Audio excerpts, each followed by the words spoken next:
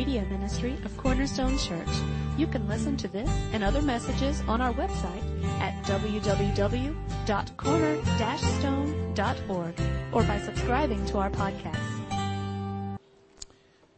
You can open your Bibles to 2 Corinthians. We're going to get to chapter 12 in a little bit.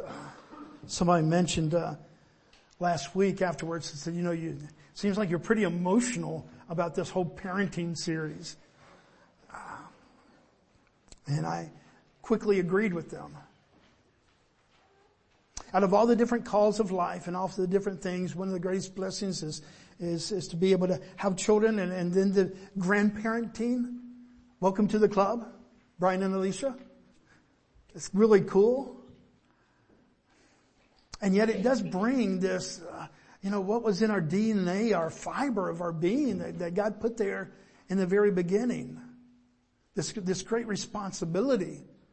This responsibility to grow up our children well. I asked Brian this morning, I asked Carly and Cretia, and I said, does this really fit or not? Because I don't want to offend. My purpose is not to offend, but I do want to point out sometimes where we're lacking. We keep on talking about growing our kids up in the gospel. And yet there's a lot of different gospels out there today, guys. And have you heard of the prosperity gospel?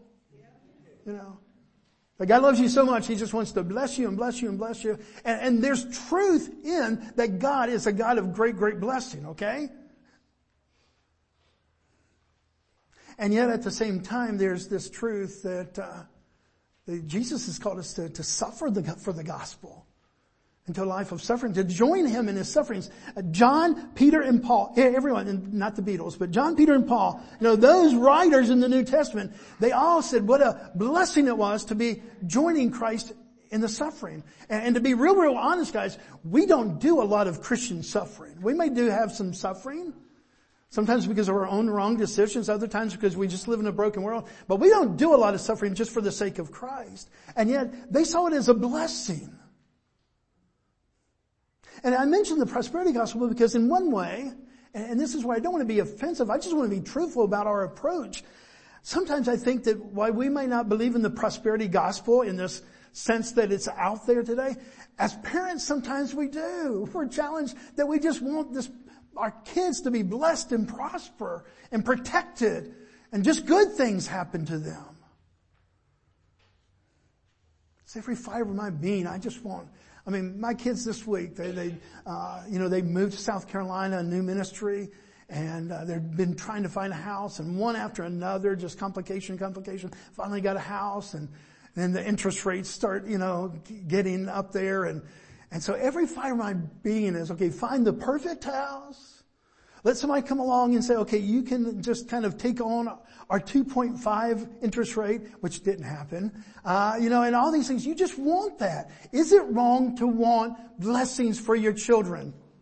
No.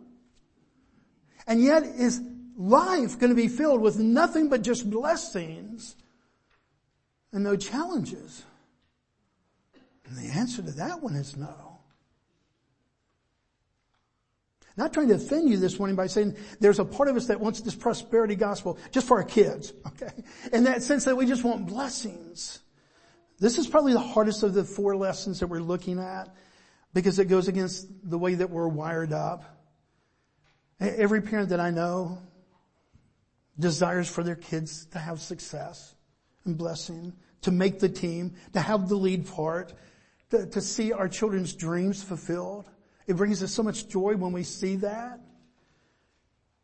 But one problem, and this is a really big problem, guys, is that it's not going to happen in every situation. They're not always going to make the team. They're not always going to get the lead part. They may not even get a part at all. And as wonderful as our kids is, and as much as we want to kind of aspire for those things to kind of fall into place, there's going to be times that they're going to be challenged in life. Sometimes because of their own decisions and their own consequences. Remember the first lesson? Choices have consequences. And that we can kind of take. Okay, bad decision. Hopefully they learn from it.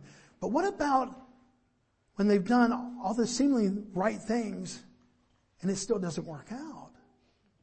That happens a lot in this world.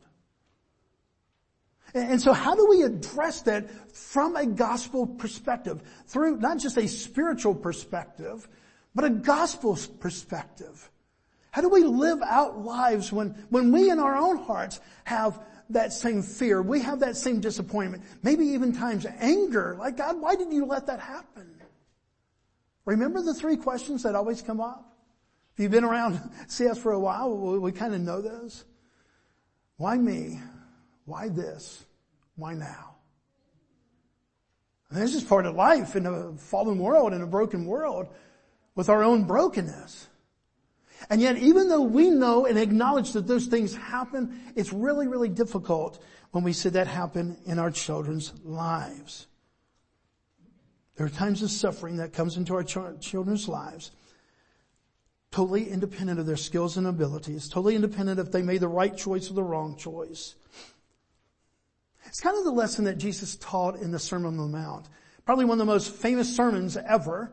And Jesus is preaching through. And if you went to your Bibles, you would be able to see there in the early parts of that sermon in Matthew, chapter 5, chapter 6. And it's all in red because it's all the sermon. And near the end of the sermon, he says this, Matthew chapter 7, verse 24 through 27.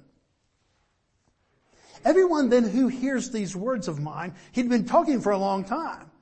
And what the whole Sermon on the Mount basically was about is he was drawing a line. This is what real Christianity looks like. Because a lot of people were starting to follow Christ, and they recognized that he was very much different from all the other rabbis. And so they were kind of following along. And Jesus actually comes off and he actually kind of draws a line and says, okay, this is what real Christianity looks like. Know before you say that you're going to be a follower that this is the cost of fellowship. And so it wasn't kind of a pat on the back, hey, feel good about yourself kind of sermon at all. It was no, here's the high call of God in our lives. He was honest with them. And so he comes to this place, he said, everyone who hears these words of mine and does them will be like a wise man who built his house on the rock.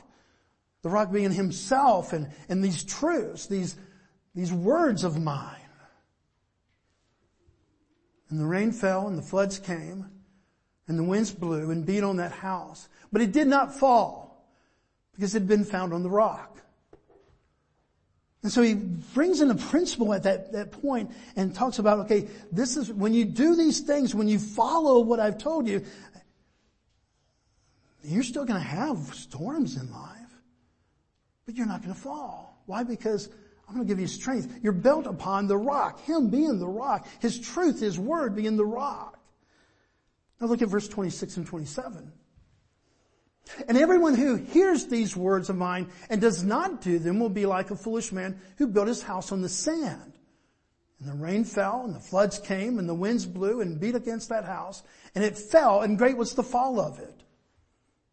From every indication that what Jesus is saying here, it wasn't, okay, all the people that made right choices in their life, they didn't have any storms of life. We don't see that here.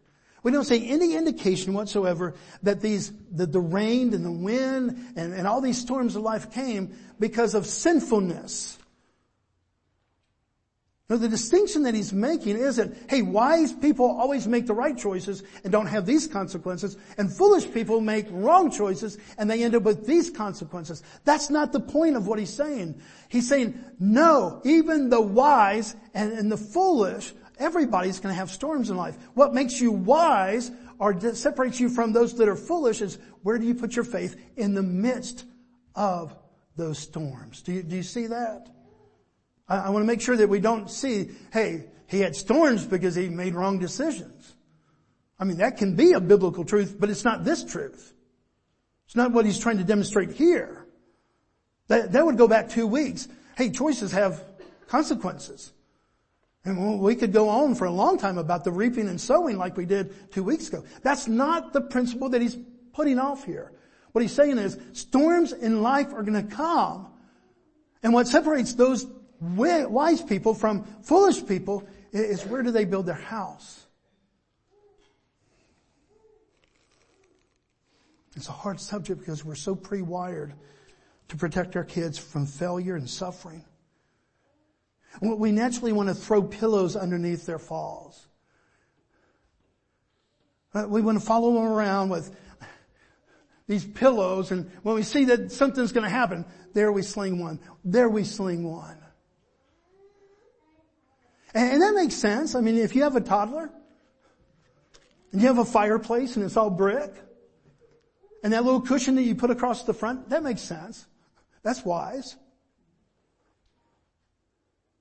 The problem is, are we going to be able to do that for the rest of our lives? There's a time and a place that we really do have this sense of not only physical protection, but emotional protection and spiritual protection of our kids. And we want to throw all these pillows out there to protect them. And yet, would you agree that that's kind of impossible to do? I mean, can you imagine the mom or dad? The kid's 23. Still trying to throw all these pillows out in life. The nature is there. The opportunity and the practicality of that is not there. And so how does the Bible instruct us then to teach a faith to our kids about how to deal with suffering and to actually suffer well? Open your Bibles to 2 Corinthians 12 if you haven't done so. And the context of this is a little bit different. The Apostle Paul has been questioned about his apostleship. And so if you went back to chapter 11, he's kind of making a case that God has called him. The beginning parts of chapter 12, he's talking about a vision that God had given him. And he's not saying that so much to approve his apostleship. He's just saying that because he wants them to know these are the things that God has done in his life. And so we see verses 3 and 4 there. And he's not trying to boast about it because he even talks in the third person. He says, I know that this man was called up into paradise. Who is this man? Anybody know? It's Paul himself. He just doesn't say, and I was. He's talking in the third person because he really doesn't want to bring attention and glory to himself because God showed him a vision. No, he's been questioned about his apostleship. In one way he's trying to verify it, but he's trying to do it not through his own accomplishments. And so he says, I know this man who was called up into paradise, whether in the body or out of the body, I do not know. God knows. And he heard things that cannot be told, which man may not utter. In other words, God showed him some things that were quite miraculous. I think Paul had as many as 6 different visions, and this is one of them. And he would say that this is like the high point. So in one way, Paul was describing a spiritual high in his life. I mean, if God took you off and showed you a vision, and it was above and beyond anything that you could ever imagine, that's basically some of the wording that Paul uses here. And so he goes off this great spiritual high, and all of a sudden, he has this spiritual low. Because Paul begins to talk about how he had a thorn in the flesh. When we think about a thorn in the flesh, you've probably heard this passage before, and sometimes we think maybe of a rose bush. And you know have you ever been cutting your roses and you get a thorn and it hurts? Well, the Greek word here isn't just like a little tiny thorn. It's actually the word for stake. Not like a steak that you eat, but S-T-A-K-E. Like a stake that you drive into the ground. So all of a sudden, Paul, in the midst of this blessing, has this great encumbrance upon his life, this great, hurt in his life, this great suffering in his life. And it's one of those things that it kind of, I don't know that it confused him, but he starts to pray against it.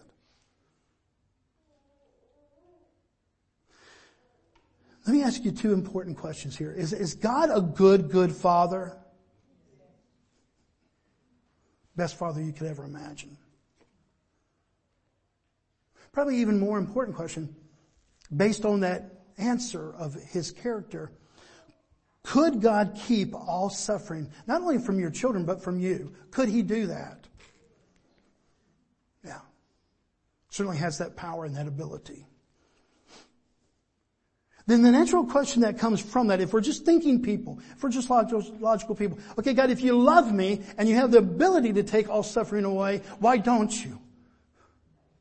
I mean, isn't it a logical kind of conclusion that we would equate God's love with removing suffering from our life?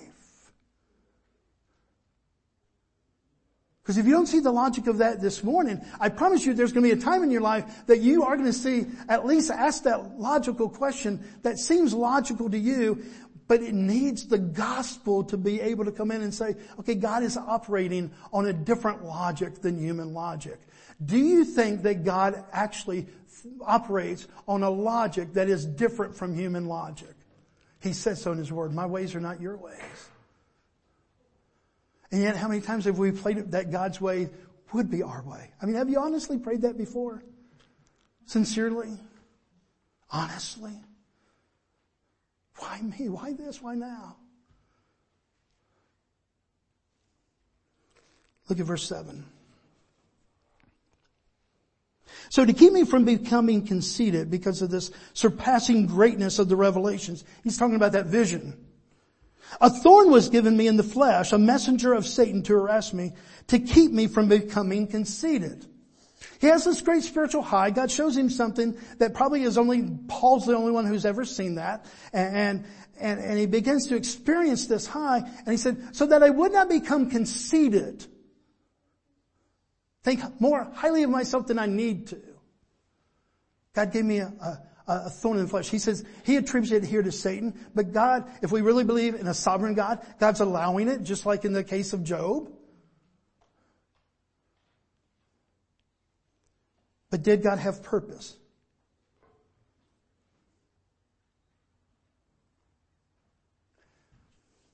How hard it is, guys, for us as loving parents and grandparents, for God to work His purposes in the lives of our children or grandchildren. Agree? I mean, we can be so spiritual. I mean, we sing that second song that we sang today, Ricky. God, we don't want blessings. We just want you. Well, last Tuesday maybe we wanted some blessings. If God was involved in that, great. It's so easy to sing about our faith. It's really hard to live this faith out, guys. And without the power of God's Word, as Jesus said in that Sermon on the Mount, if you don't build upon these truths, we're going to end up foolish. And not without grace, not without forgiveness, not without redemption. It just, practically, there's going to be a lot of times that we're not going to be carried through kind of some of those things in the way that God wanted us to be carried through, simply because we trust Him. So what are three different things that we're going to pull out of the verses this morning that I believe that are here? We're not having to pull them out, but to demonstrate. The first one is suffering teaches us humility. As far as we can tell, Paul's thorn was not something that was done because of direct sin in his life. He doesn't say, because I really messed this up, because I lost my temper with this person, God gave me this thorn as a result. We don't see any of that. We've always speculated what the thorn is. I don't think it's important for us to know, but I'm still curious. Was it a physical thing? Was it an emotional thing? Was it a spiritual thing? Most people think physical in nature, but we don't know. And I'll tell you, it's not really important for the truth of the gospel to come out here. But for the most part, I do think it's important for us to learn that sometimes suffering, thorns, stakes come into our life, and it wasn't even a direct result of this whole choices and consequences, this reaping and sowing. Sometimes it rains on the just and the unjust. Would you agree that the Bible kind of puts that out there? And yet God still allows this thorn to be present in his life. For 14 years, probably at the time of this writing, because he says 14 years ago, I had this vision. And a lot of people believe that he lived for about 13 more years. And so if you add 14 and 13, you have 27 years. And so could he have possibly lived with this thorn for 27 years? Again, we don't know an exact timetable. We get the 14 from what he said. Hey, 14 years ago, I had this vision. And nowhere do we see in Scripture where Paul says, today was the day. I've been praying for this thorn to be removed, and today was the day, and the thorn is gone. We never find that in the Scripture. Perhaps he has lived with this now for 20 plus years. And I think it's important to note that he does not tie it directly to a sin that he did in his life. Was he a sinner? Yes, he said he was the chief of all sinners. But we're not taking this thorn. We're not taking this stake that was placed there, this hurt and suffering in his life because he just made a wrong choice. And this was the consequence. Somehow that kind of makes more sense in our mind. That's where Carly and I are a little bit different sometimes. I asked her permission before. Carly loves so well that if she had an endless supply of pillows, I think she's at least tempted to throw them out there. Even though this morning when I asked her about that, can I use that as an illustration? She says, no, I know that sometimes we have to learn the hard lessons. So I want to be perfectly balanced in reporting. But she has this tendency to where, when I was talking to Brian before, as guys were going, yeah, scrape knees. There's a lesson in that scrape. And some of that is just the difference between moms and dads and personalities. But for some reason, they sinned. And this was the result. Then we can go back to week 1. Choices have consequences. It's kind of like the story of the prodigal son. He thought he had a life all figured out. He's going out to do big things with his life. He asked for his dad's inheritance. He gets that. He goes off. And he finds out that life is really tough. And one of my favorite verses in that whole story is in Luke 15:17 when he says that he came to his senses. You look in the Greek, kind of our best equivalation would be he came to his right thinking. And what was his right thinking? If you're familiar with that story, I've sinned and I need to go to my Father. You see this story of redemption. You see the story that leads back. And so there's a part of us that when the wrong choices are made, we're going, okay, kids, you're going to have to learn to work this out. But what about like in this case where there's a thorn and we can't tie it back to a direct sin? Paul, it seems as though God is teaching him about a connection between suffering and humility apart from direct sin, even though he's a sinner. And yet God had purpose in the thorn. And that was to keep him from being conceited, or another way to put it, self-focused, self-inflating, self-dependent. Now look at the next verse. Because even though that we know that the hardship had some purpose, it doesn't mean that we're going to enjoy it. Look what he says. 3 times I pleaded with the Lord about this, that it should leave me. We don't know that it was really 3 times. January 7th, April 3rd, and October 22nd. We're not thinking that he means 3 times. I think that there was 3 times that he really pleaded, that he earnestly went before the Lord and said, will you take this from me? And we don't have any indication that it was not taken. Question, was it wrong to pray, for Paul to pray for the thorn to be removed? I don't think so. Is it wrong for us to pray for God to remove hardships and difficulties and suffering from our kids' life? I don't think so. If so, I pray wrongly a lot. I don't know that it's wrong to pray, but I think that what God is trying to teach when he didn't remove that is that, again, that he had a purpose. In this case, he begins to teach Paul about grace. Not only does suffering teach us humility, it teaches us grace. Look at verse 9. What's the first word of verse 9? But. And so it's taking this thought that what he's about to say, and it's kind of comparing it to the thought that he just expressed, okay? I pleaded 3 times for this to be removed. But he said to me, my grace is sufficient for you. For my power is made perfect in weakness. And guys, I'm sorry for the emotion, but I think of my kids and my grandchildren, and I want them to know that his grace is sufficient. That his power is made perfect in our weakness. And yet I haven't swallowed that. I haven't embraced that in my own life. How do I leave a spiritual heritage when I'm doing everything I can, humanly speaking, to avoid suffering and pain, and even getting angry at God when He does allow some suffering to come, even if He has a bigger purpose. The word sufficient means to be content. Literally, a word picture there in the Greek is to raise a wall. That God's grace raises a wall. That God's grace is sufficient. It means contentment in the heart.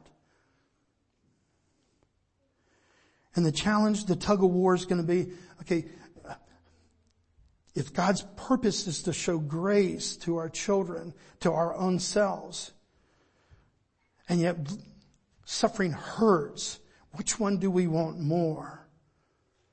A lack of pain and suffering, or to find out that God is sufficient? Well, what's the greater lesson in life, guys?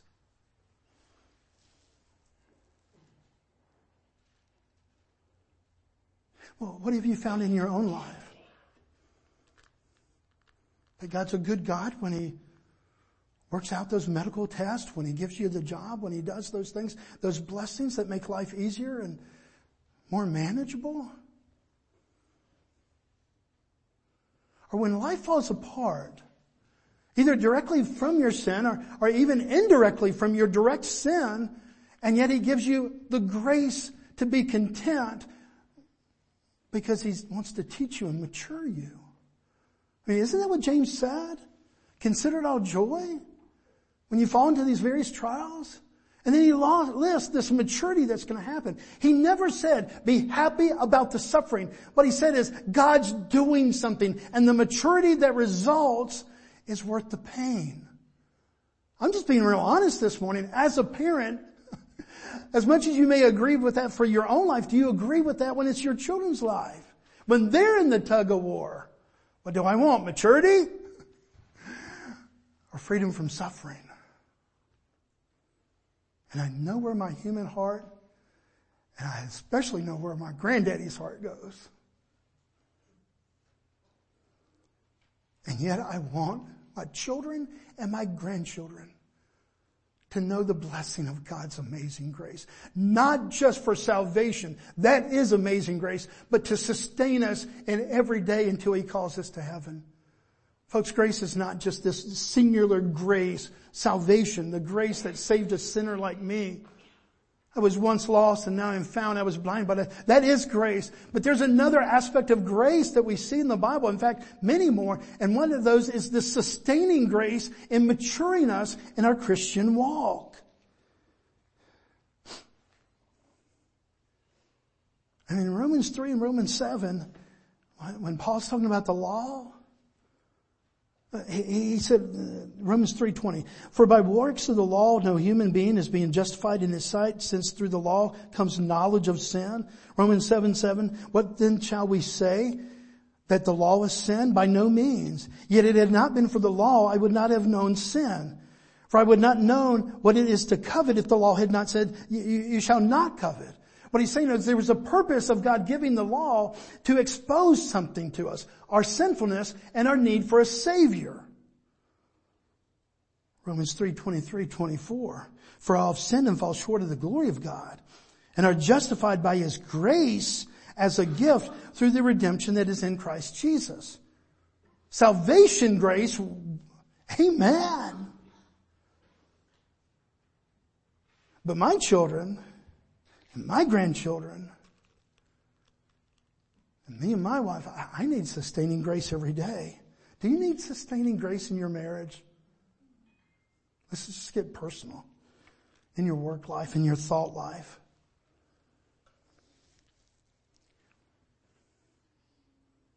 If I go out and blow it tomorrow with Carly,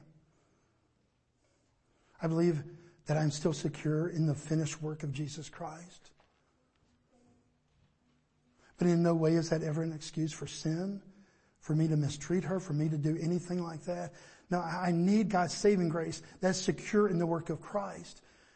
But I need a sustaining grace that is empowered by the resurrection of Christ.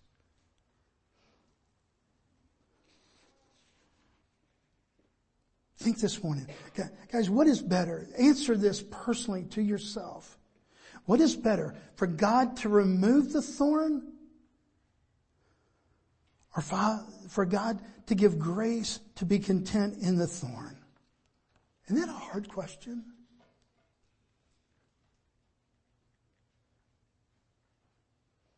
I'm just going to pick you out, Tracy, just because you're sitting right there. That's a hard enough question for you personally, isn't it?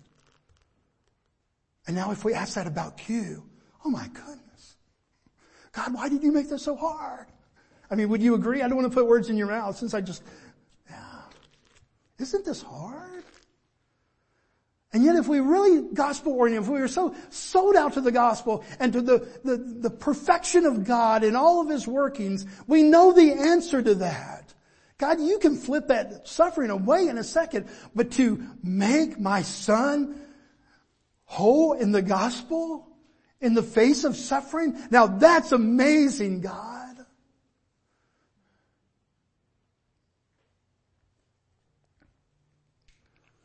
God allows suffering in our children's life to teach humility, to teach grace, and the third one, to teach dependence. Look again at verse 9.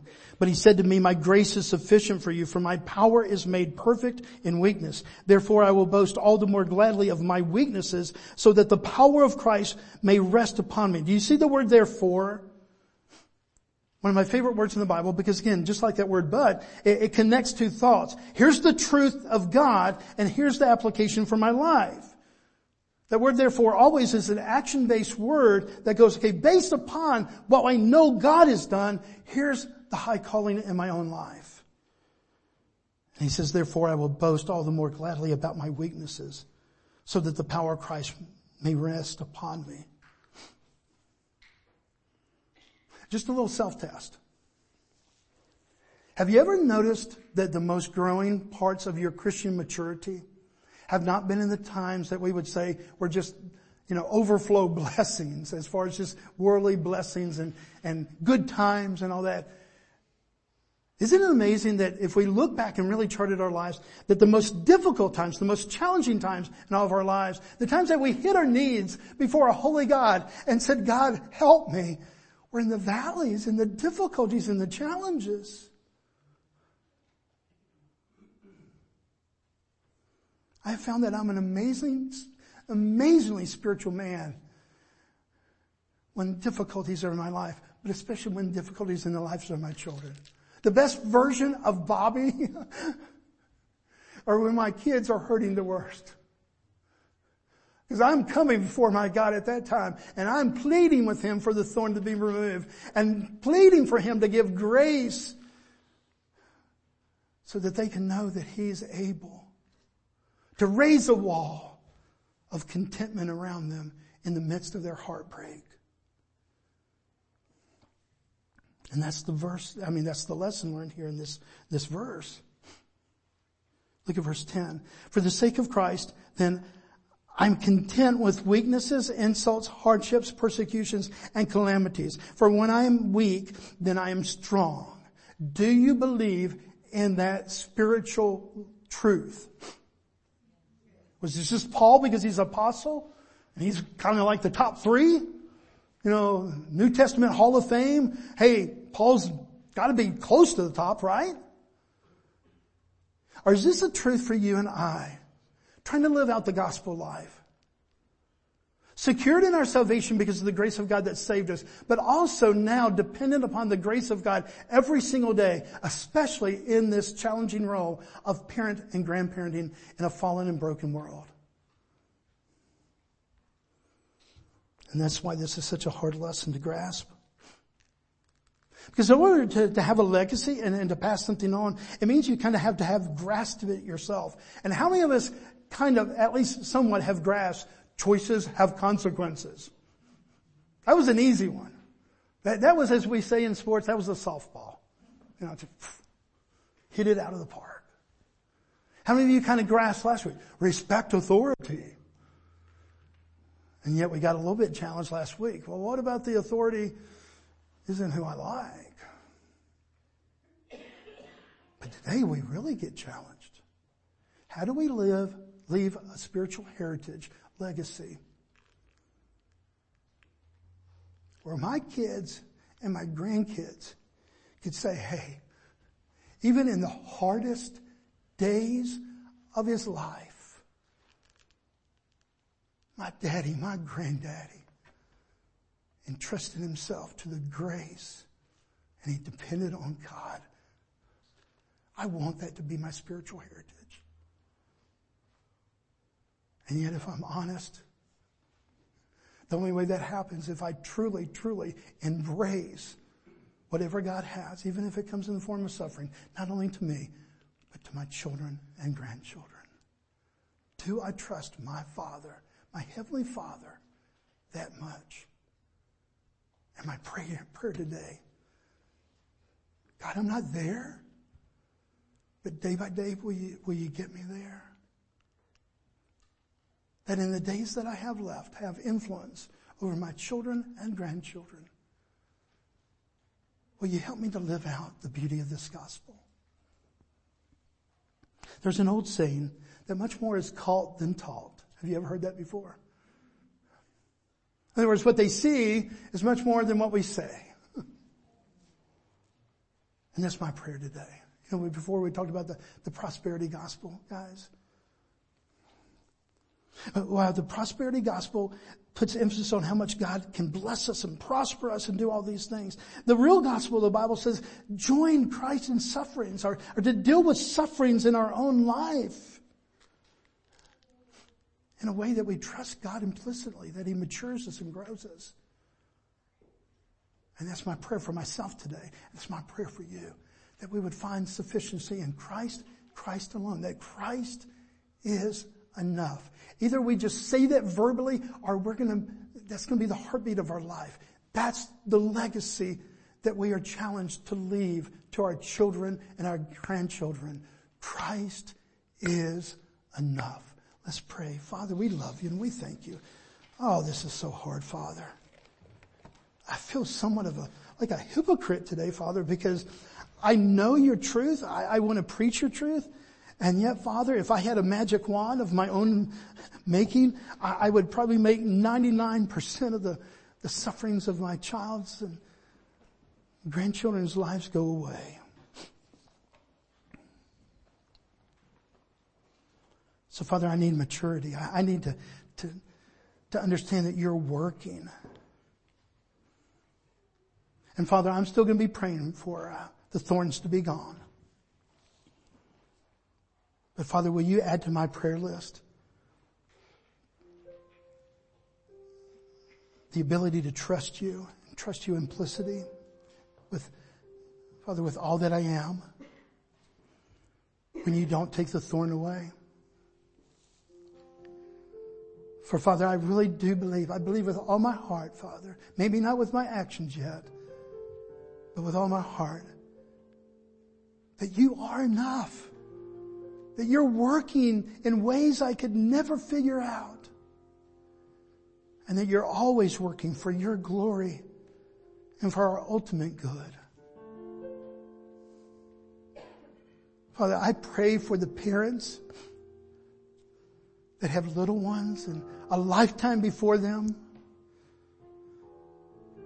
Father, I pray for the ones that are dealing with rebellion in their home right now. Father, I pray for the ones that are about to send some off to college. And I pray for every grandparent, Father, in here that so desires to leave a legacy of how faithful you are. That, Father, every opportunity that they have, that they would demonstrate your goodness, your grace, and the simple truth that Christ is enough, no matter what the cost. We love you. We thank you. Make us the people you've called us to be, Father. Empower us by your word, by your Spirit, as we pray this in the hope that is Christ Jesus. Amen.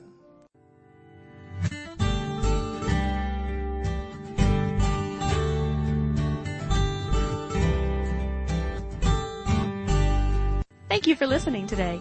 We hope this message was a blessing to you. To learn more about our church or our media ministry, you can visit us online at www.corner-stone.org or find us on Facebook.